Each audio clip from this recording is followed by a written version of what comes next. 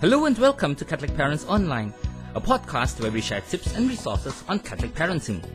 This is brought to you by the Theology of the Body parenting team of the Apostolate for Catholic Truth. Presented with the lens of the theology of the body, we will see how we can be a sincere gift of ourselves to our kids in ways that will help them find true happiness and flourish in accordance with God's wonderful plan for each and every one of them. My name is John Hui and I'm your host for this podcast. In our early episodes on talking to our children about sexuality, we shared about putting the important foundations in place first before this could happen. Namely, having a good connection with them and forming them in the virtues and the faith. In this episode, we will discuss how we can initiate this talk, or rather talks, with our children from the time they are born to the age of 5 years or so. And here are a few important principles to guide us. 1. As parents, we are the first and foremost educators of our children in all areas of their lives, including sexuality education. 2. We form them not only by word, but very importantly, by example.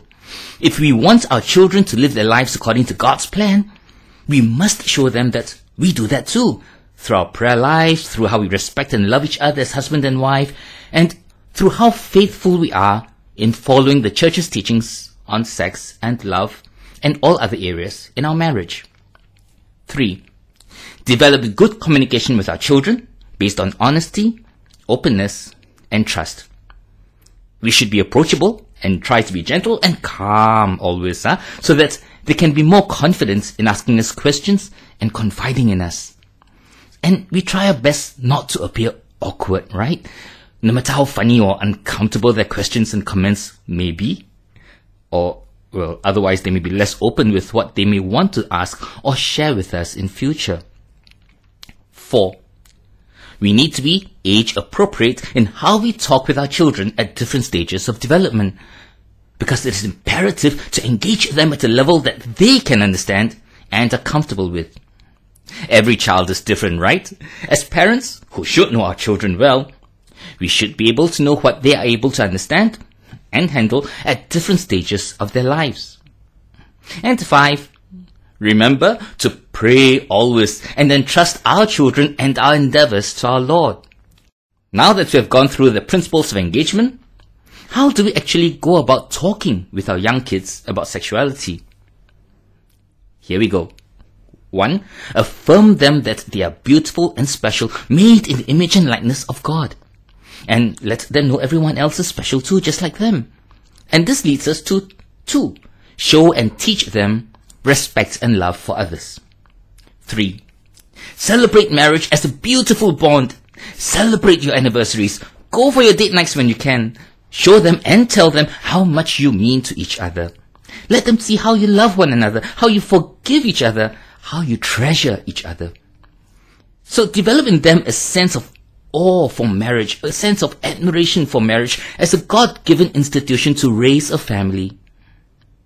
However, if your spouse is not with you for whatever reason, whether through death, divorce, or separation, be not afraid. You can still enlist the support of others, such as close friends and relatives. Most importantly, turn to Jesus. You can still teach your children well with prayer and trust in God's grace, with Christ by your side, as well as our Blessed Mother's prayers. 4. Celebrate God's wonderful work of creation in the pregnant ladies and babies whenever we see them around. And 5. Teach them the proper names for their body parts. For example, penis, vagina, and so on. Once they get used to it, they will not be uncomfortable when we talk to them using these words. You know, it was quite funny when our grandchildren aged 2 to 4 recently learned about the proper words to use for their genitals. And their first project after that, they discussed and even argued with each other who in the household had a penis and who did not. 6. Stress the importance of modesty. Affirm them that they are beautifully made and special, and their private parts should remain private and should not be exposed to others. And let them know they should tell you if anyone else touches them inappropriately there. One more thing. Even at this age, it is good to get them used to wearing clothes that protect their modesty and continue to affirm their beauty in these clothes. This affirmation of their innate goodness and beauty, coupled with your unconditional love for them, will make it that much easier to continue cultivating the virtue of modesty as they grow older. 7. Do not indulge their wants, giving them whatever they want in an instant, all the time. It is important for them to gradually learn delayed gratification.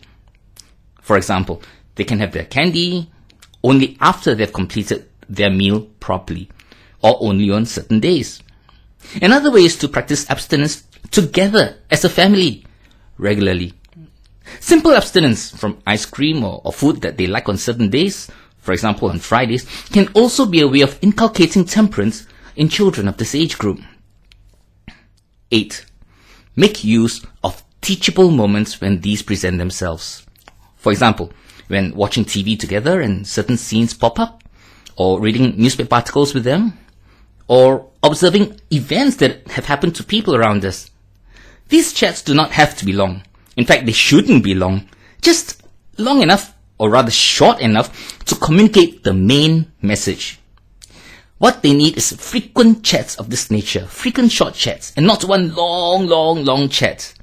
And this will go a long way in helping to form our children well. Now, for all that we have shared in this episode, allow me to summarize it thus. 1. Sexuality education takes place from the very first moments of our children's lives. And it takes place all the time. 2. Our channels of communication with them must be open and loving, so that they know they can come to us whenever they want to, and with whatever they have in mind. 3. Show them God's plan for love and marriage in our family, in a way that they will want it for their own family in future. And finally, 4. Never forget to pray and entrust our children and our mission to our Lord, the source of all life and all love. So perhaps for our reflection at the end of this episode, let us ask ourselves, how can I foster an environment at home whereby my children can experience the fruits of following God's plan, such as love, joy, peace, patience, and kindness, which in turn will lead them to be more open and confident in sharing their thoughts and feelings with us? At the next episode, we will share about how we can talk about sexuality to older children from about 6 to 9 years of age. Till then, take care and God bless you and your family always. Goodbye.